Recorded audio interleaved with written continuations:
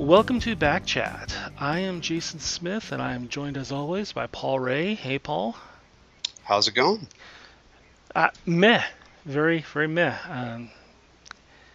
We sitting here waiting for Cyclone Bomb 2.0 to drop. Um, Looking outside, and all I see is blue skies. So I don't know if Weatherman lied to us or what. But that seems to be the most exciting thing happening in Colorado Springs sportsdom right now. Uh, we Coming off, I think you and I, this is the first time you and I have had a chance to talk since prior to the Phoenix game. So I guess Correct. let's get these two games, Phoenix and Orange County, covered. Um, See what exactly happened. I know the Phoenix game was almost 2 weeks ago, about a week and a half ago actually. So I think most people listening pretty much know what went on with that. And if you didn't know what happened like that, um, I think the thing that will be remembered most going forward is the heroic rise of 16-year-old Abe Rodriguez in goal, um, which kind of came out of nowhere. He, Yeah. he uh, it was it was weird because we're trying to basically we have only a handful of the goalkeeper pool that we share with the Rapids, and it was expected, that we would have Andre Rawls starting and Stuart Sayus if he was healthy, and Abe Rodriguez on the bench if Sayus wasn't healthy. Um, Instead, what it sounds like is that during practice on Thursday, Rawls injured his hand. I think it was a broken finger, but uh, go ahead. I'm just reacting to the Yeah, broken finger. That's for a goalkeeper. That's bad news. yeah, you need to have at least 10 of those to properly function. Um, Needless to say, it was quite a shock to see the starting lineup put out and Abe Rodriguez shown as starting and Stuart Sayus on the bench. Now, last year, some folks might remember. Speaking of broken fingers, Sayus had broken his pinky during a game, and I believe it was either Reno or Tulsa. It was on one of the bad uh, baseball stadium pitches, but he had broken his pinky um, on his left hand to the point where the pinky was, at a right angle coming up to its middle knuckle. Not ideal.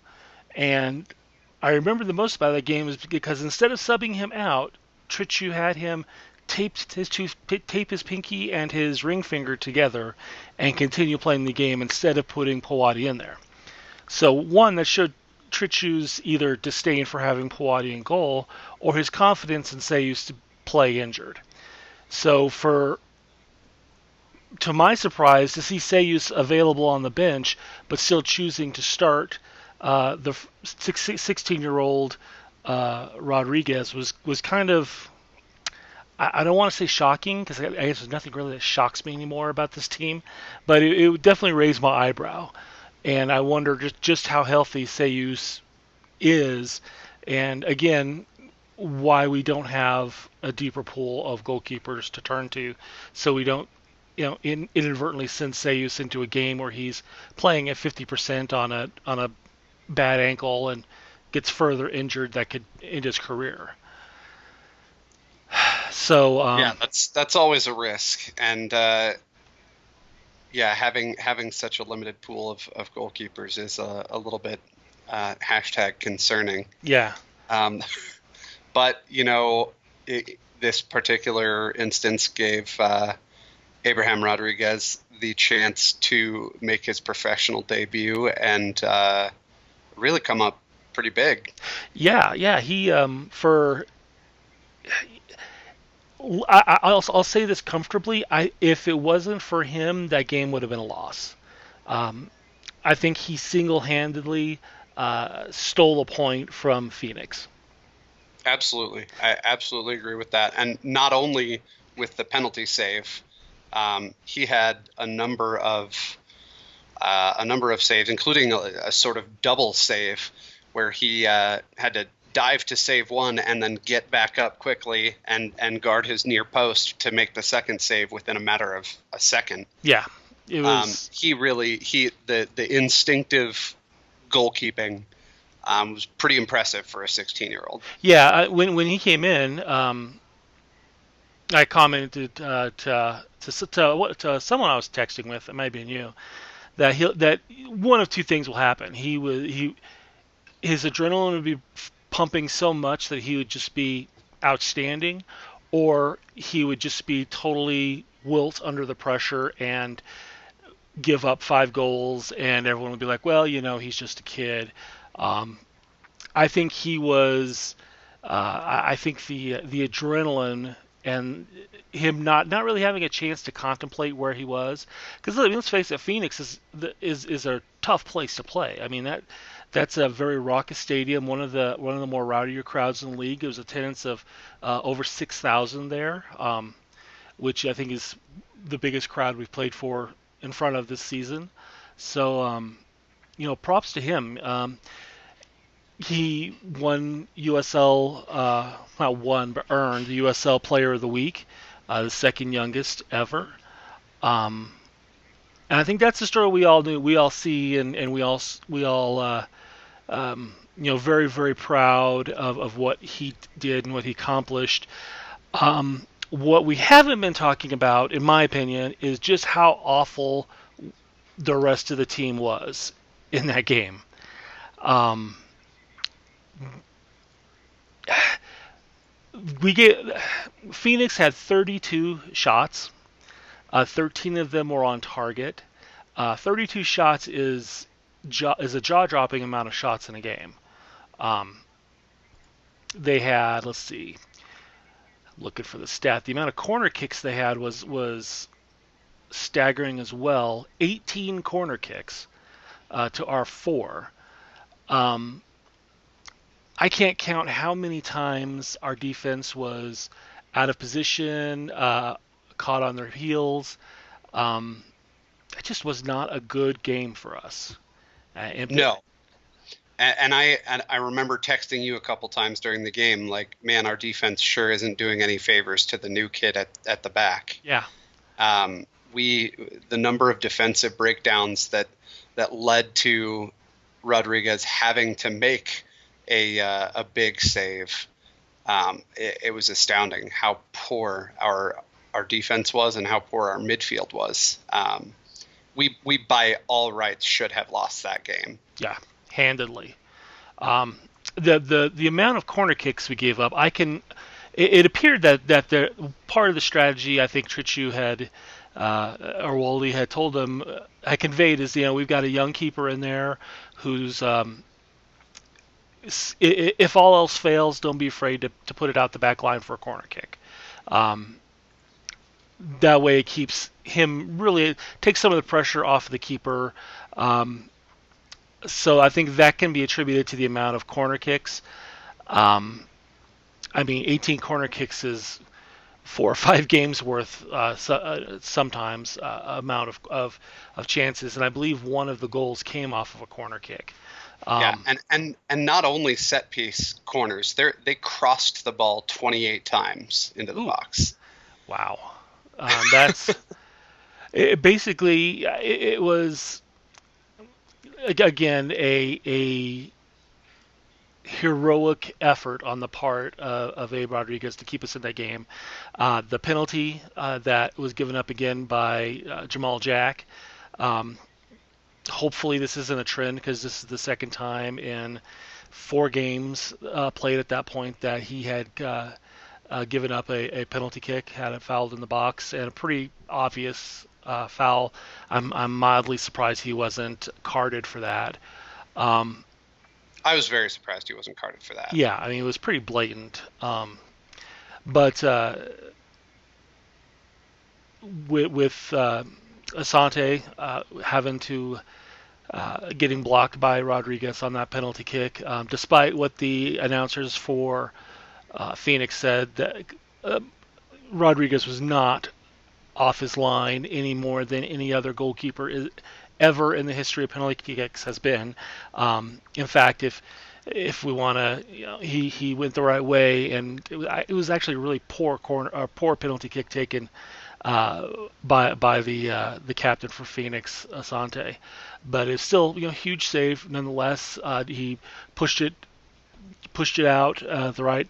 It was a great game by Rodriguez. I cannot stress that enough. But the troubling thing is we had if we hadn't had that great game from him, we by all right should have lost that. Um, Anything that did I miss anything there? Because I it's I mean, there was one other, there was one other important piece that led to us actually rescuing a point, and that was a phenomenal free kick from Ish Jome yeah in stoppage time, if I recall. yeah Yeah, in stoppage time, which, I mean, looking at the discipline, the disciplinary record for that game, both teams giving up nearly equal fouls, and honestly doing it in some pretty bad places, and Ish was able to capitalize on one of those very late in the game. yeah One I'm sure that Phoenix Rising's coach will not be pleased about giving away. yeah. It seemed to just kind of drift and drift and drift, and next thing you knew, it was in the net. Didn't There wasn't much challenge for it by either side. It was a great shot. It was a clutch shot, and I think that would definitely be a building point and for the team. And hopefully they learned the defensive letdowns, learn their lesson from that game. Whether or not they did or not, let's fast forward to this previous Saturday when they traveled to Orange County, to the historic Championship Soccer Stadium at OC Great Park, which just doesn't have the same ring as Anteater Stadium. But or we went to Orange County this weekend. Let's go over the lineup real quick. There's essentially the same team traveled to Orange County that traveled to Phoenix. We have Rodriguez in goal. We have Burt and Ish on the wings, Jamal Jack and Chris Reeve in the middle defense.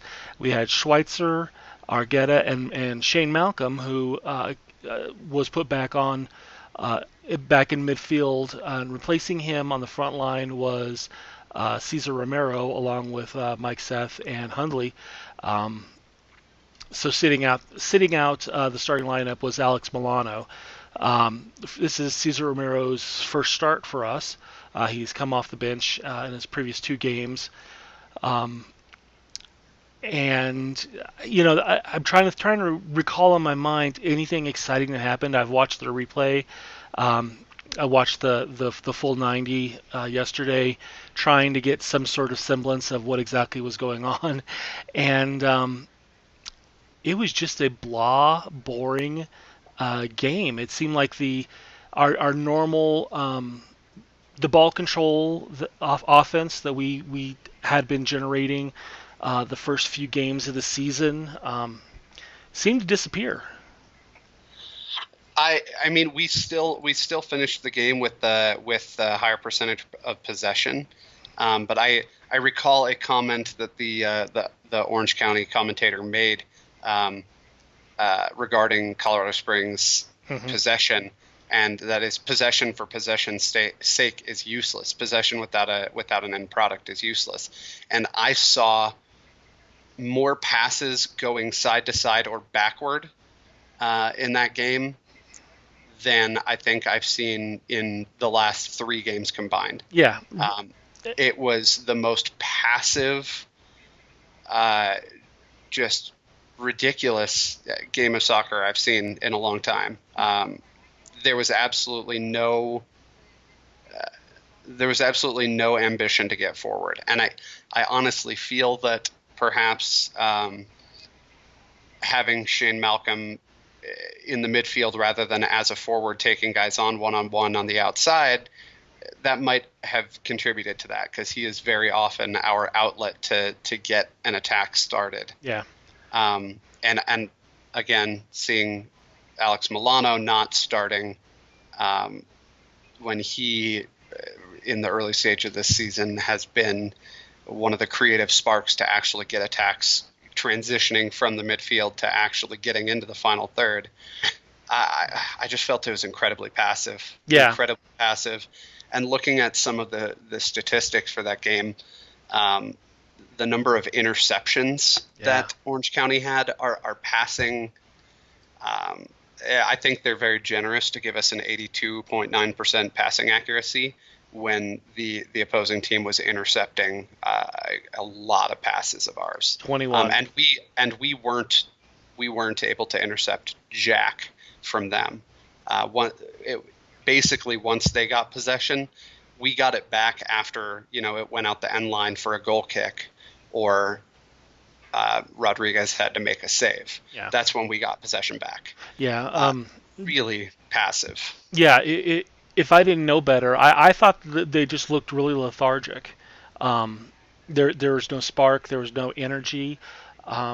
If I didn't know better, I would think they were in the middle of one of those 3 games and 7-day road trips instead of having every week between games. They just seemed like they weren't that they were tired, very, very complacent. I can't count how many times we would get the ball in the attacking third, and within 3 passes, it's back to Rodriguez. It seemed like we would make a push or get the ball in the attacking third and just be content with working it back to the defensive third without any real creativity or thought behind why they were doing this. And in fact, one of Rodriguez's saves was off of one of the passes, one of the defensive passing around in the back without any real sort of objective was intercepted and almost resulted in a Orange County goal. So yeah, I'm not sure what was up there. It definitely was not the exciting play that we've seen so far this season. The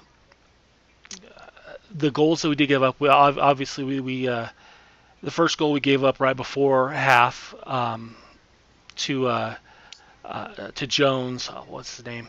I can't think of his first name, but he Darwin Jones. Thank you.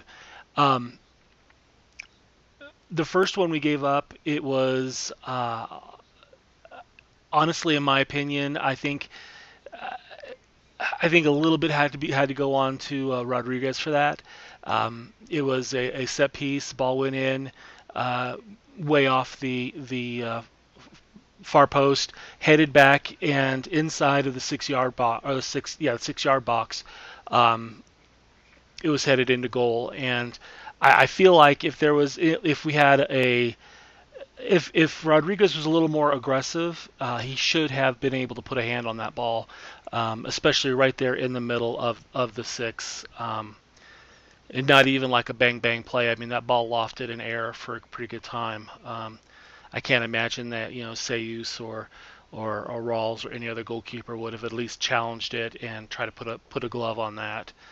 And the second goal was Darwin Jones in the 57th minute on kind of a fluky shot. It would look like a knuckleball that no one really expected and went right into the net. Again, one of those moments where the defense really wasn't pushing up on the guy and gave him time to look up and make the shot from about 20 yards out. And that was pretty much it. I mean, I'm searching my mind trying to find any other noteworthy moments in the game, and I'm really not. It unfortunately was, like I said before, very passive. And a lot of times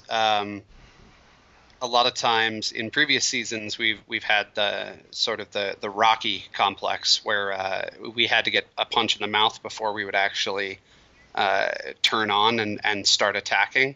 And this time the turn on just never happened. We were switched off that entire game. Yeah. We got punched in the mouth, and then we sat back and let them punch us in the mouth again. Yeah. There was no Rocky effect. Yeah, it was like, oh, you punched me. That sucks. Yeah. Looking at some notable statistics, the Orange County had 350 passes in that game. We had 432 passes in that game without a goal. Yeah. That is possession for possession's sake. That is useless possession. Yeah. Well, and I think at one point even the commentator pointed out that we had 7-8 passes just between the fullbacks. I just back, and no one was really moving around to get open. There was no movement at all. I've got to say I was a little disappointed with the performance of Cesar Romero. I kind of expected a little bit more. He was very clearly disappointed in himself too. If you saw when he was subbed off, he put his jersey over his head. Yeah. He was not pleased with his own performance, which, I mean, at least shows that he has the self-awareness to realize that was not a good game. Yeah. So yeah, we finished the game down 2-0, or losing 2-0, and so now it's like, well, where do we go from here? On the season, we're now at 2-1. And I gotta say, this 2-game road trip, all in all, I gotta say, was pretty bad. I think we're lucky to get that 1 point out of it. I know it's we're just got done with the first month of the season. Is it too early to press the panic button, or what do you think? I think if you're a Colorado Springs fan, it's never too early to hit the panic button. Are we just just hammering it the entire season long? My hand is hovering over it. Yeah. You ever watch The Voice? When they've got their hand right over the button, they've got that quizzical look on their face, like, is this person really that good? That's me with this team. Oh. Like, are we really that bad? Do I need to press this button? I also have a concern button right next to it, and that's pretty much depressed the whole time. I just hold my hand on it. That's kind of like the self-destruct in like Star Trek, or any other movie where the captain and the first officer both have to agree on it, and they flip it up, and they both have to press the button at the same time. I kind of feel like some fans may be doing that. Kind of look at each other like, all right, is this going to, do we need to bail yet? Is this going to be bad? The season is long. The season is long, and it's only gotten longer because of the addition of expansion teams. We're only 5 games in, and some teams in the league have only played 3 so far. Yeah. Which, I think everybody in the Western Conference has at least played 4. But with how early it is in the season, I don't think we should be panicking yet, but we should definitely be concerned. Specifically concerned with possession for possession's sake. It seems like if you looked at this team the first season, even the second season, you would never have thought that finding a source for goals would be a problem. We had so many guys with goals in the first couple seasons, and now we're struggling to put an attack on. Yeah. It's pretty sad. There, especially when you look at Tulsa, who have scored 15 goals in 6 games, and we've scored less than half of that. Yeah. Well, and it's discouraging too that you had Orange County, this was their first win of the season, and their previous games were bad. I mean, they gave up 5 goals to Tulsa. This brings up a pattern that the team used to have a couple seasons ago, in that other teams seem to right their ship when they play us. Like you'll have a team who's on a bad streak, finally get a win. You get a team that's on a goalless streak, suddenly scoring goals, and it's very demoralizing when you look at where Orange County was. They were 2 losses and 2 draws, and giving up. Let's see here, 2, 4, 9, 11 goals in those 4 games, and we weren't able to even put one in. Um, Yeah. That's the other thing that you like that you point out every once in a while is that opposing goaltenders they like to have career games against yeah, us. They could be having a horrible season, and then they just get in the right mindset when they come to play Colorado Springs, and they just have absolute world beaters. Even the games where we do get like 10 plus shots on goal, they'll have 10 plus saves. yeah.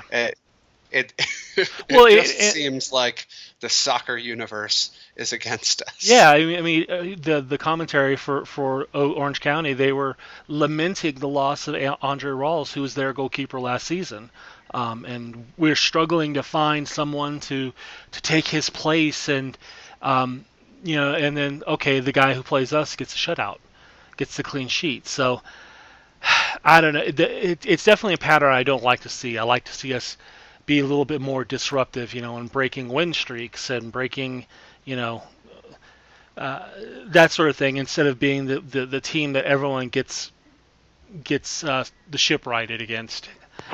It's demoralizing. Um, so speaking of demoralizing, we this weekend we have a home game where Reno 1868 FC come to town, who are also not looking that swell on the season. They are 1-3 and or 1-1-3, 1 win, 1 loss, 3 draws. Um, Currently hovering in the 11th spot, right underneath the line, with 6 points. Again,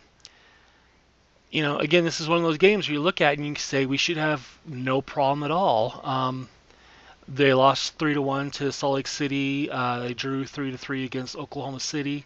One draw, 1-1 against Fresno. Their lone win is against Austin. On paper, us at home with a week's worth of rest, we should have this one in the bag. But I don't know, man. I'm not feeling very confident. And we often have hotly contested games with Reno. Yeah. I know that when they first came into the league, we had some pretty chippy games against them, and some pretty questionable refereeing in a couple of those that I recall. Yeah. But then again, I can think of questionable refereeing in every game. Yeah. That's just my nature. Yeah, looking at their record, looking at their position in the table, we are better off than them. Again, our goal scoring they are below us in the table, but have scored more goals. We really need to start generating some offense to go along with that defense. Yeah. There are very few teams who have conceded fewer than us. I mean, even Tulsa in first place has conceded like 11 goals, but they still generate enough offense to get wins out of those games. Yeah. It's going to be a rough one. I'm trying to think of Reno's big players. I know that they've moved on quite a few of the ones of the familiar faces from seasons past, but well, let me just bring up their roster here and let's see what we got. One thing I did want to mention, and that may be contributing to this, is that the absence of Saeed Robinson in those 2 games. I think, not only just his goal scoring, but just his game-changing speed. We seem to be missing that. Cesar Romero didn't seem to have that extra gear to tear down the line, and I believe Saeed's working off of a slight injury. I would hope that he's available, but I think his presence was definitely missed. Absolutely. And I think particularly against Orange County, missing his speed and having Shane Malcolm in a deeper lying position took away a lot of our attacking impetus. There was nobody to draw a second defender in the way that Shane and Saeed can when they go on a run, which meant that the space created for opportunities, it was extremely limited when we actually did get into the attacking third. Yeah. Definitely hope, and with the home game, we should have a full bench, which I think we've gone accustomed to having just the five on the road, five on the bench on the road. But yeah, so I'm looking at Reno here, and it looks like their number one scorer is Brian Brown. He's got 4 goals in 4 appearances this season, and then there's a handful of other players that have 1 goal. So. There's nothing really. They haven't won a game on the road yet. They're a loss and a tie. So I think this is definitely a game that we can win. A wild card in this is that there's supposed to be snow right around kickoff time, and whether or not how Reno plays in snow. I mean, I think we know how the Switchbacks can perform when the weather gets really bad. A lot of these players have played in blizzards or in sub-zero temperatures here. I don't think I say the same thing for Reno. So, yeah. Anything? Did I miss anything? No, not at all. I'm looking, scrolling for potential storylines here between these two teams, and really, I think a lot of the players that Reno has have not been with them against us in the past. It's going to be a pretty new side against us. So yeah, I didn't recognize any of the names. There's no, obviously, excuse me, Dan Cook has moved along. Dan Cook, that's not who I'm thinking of, is it? Let me get another sip of my coffee here. The names that are familiar to me are not familiar, I don't think, from that team. I think they're recent transfers. Like Corey Herzog is a name that I definitely know, as a pretty big impact player. Yeah. Obviously, Brian Brown being their leading scorer. That said, their other scorers only have 1 goal each, so they will be relying heavily on Brian Brown to get them in this game. So that could be a defensive key to keep him well marked, and probably a good defensive strategy to make sure he doesn't get a lot of time or space on the ball. Yeah. So in the standings, what we're looking at now is we are heading into week 5 of the USL season, or week 6, is it? Is it 5 or 6? Is it? I think it's 6. 6. Yeah. Heading into week 6, most of the teams have already played 5 games. On top of the table, we've got Tulsa Roughnecks, which still kind of throws me for a loop every time I see them at the top. They're with 10 points, and they are in a 4-way tie with 10 points with Portland, Sacramento, and New Mexico. New Mexico United still has not lost a game this season.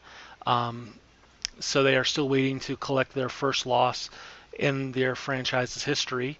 Right behind them at 9 points is LA Galaxy, Los Dos.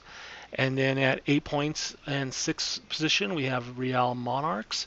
And then tied for 7 points is us and Oklahoma City. And behind us at 9 and 10 is Tacoma and Fresno. Tied with them also is Reno with 6 points, but due to the tiebreaker, they are below the 10 slot. So if the season ended today, I don't know if it's too early in the season to start doing the if the season ended today, but if the season ended today, we would be playing Fresno in the play-in game into the playoffs, and so we're on the happy side of the red line, but it's still early and there's still a lot of movement to be made.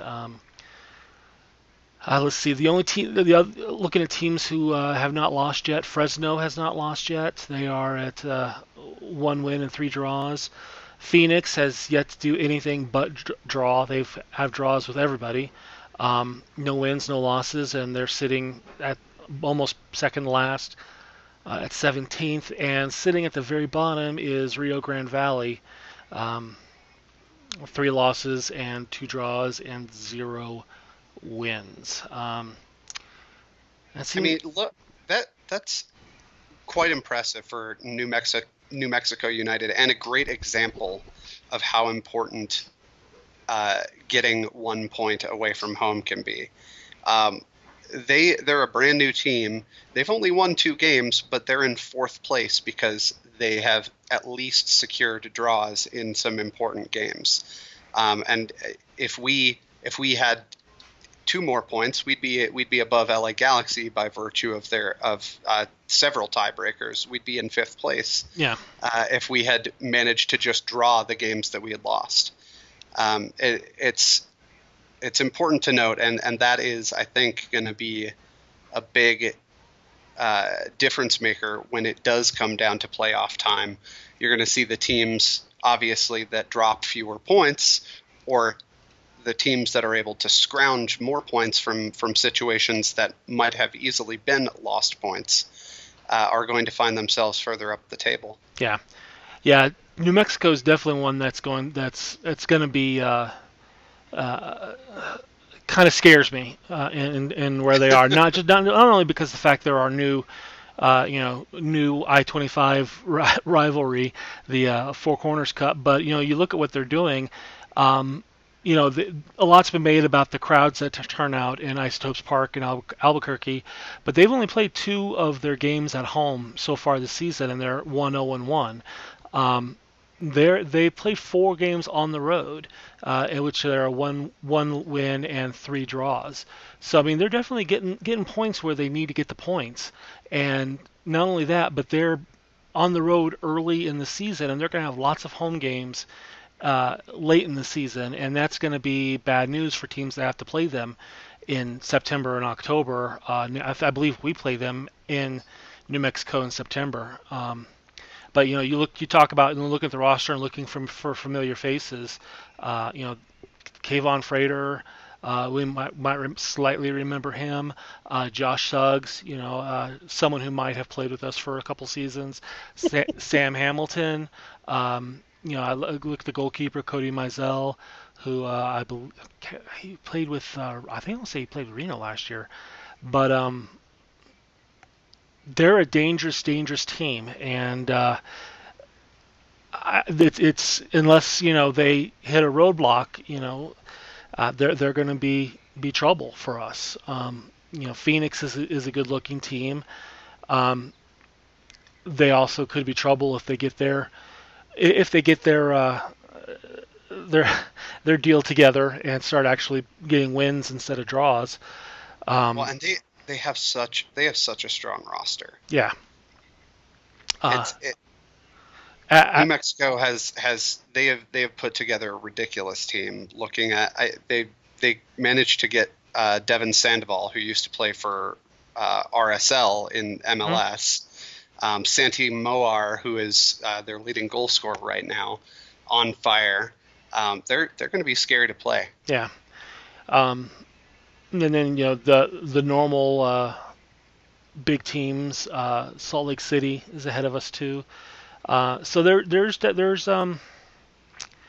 we've definitely got a rough path ahead of us to start making some noise. But again, it is just April. You look back to our more successful seasons, namely the first and second season. The first season, we built that entire season off going undefeated in June, and really kind of built up from there. So I mean, we're early in the season. The season doesn't end until October. So I mean, it'd be great to start stockpiling points now, especially at home. We can't afford to be getting draws at home. So that is the Western Conference. I don't really pay attention to the Eastern Conference. St. Louis looks apparently becoming the the dominant team over there. They're undefeated, four wins and one draw, and doing it in impressive fashion. Yeah, five games with only 2 goals conceded. Yeah. Like, come on. Yeah. Come on. Closely followed by Tampa Bay Rowdies, who are 3 wins and 2 draws and have a +7 goal differential. So there's seems like every year there's big. There are dominant teams in the Eastern Conference, and in the Western Conference, there's a lot of parity. So, it's just because the Western Conference is so good that we're all fighting for the top spots. Yeah. That's the ticket. So other than that, that's about all I can see. Holy crap. Tacoma, which is Seattle Sounders team, is a point below us at 6, but with a -6 goal differential. So yeah, parity. Yeah, no kidding. So that about does it for us. Any closing thoughts, my friend? No, not really. No? Dress warm, show up early for dollar beer, Yep. Make some noise, and hopefully we can pick up 3 points at home. Yeah, definitely need it. All right, well then, for Backchat, I am Jason Smith. And I'm Paul Ray. And everyone in the Springs, hope you survive Cyclone Bomb 2, and we'll see you next week. Bye.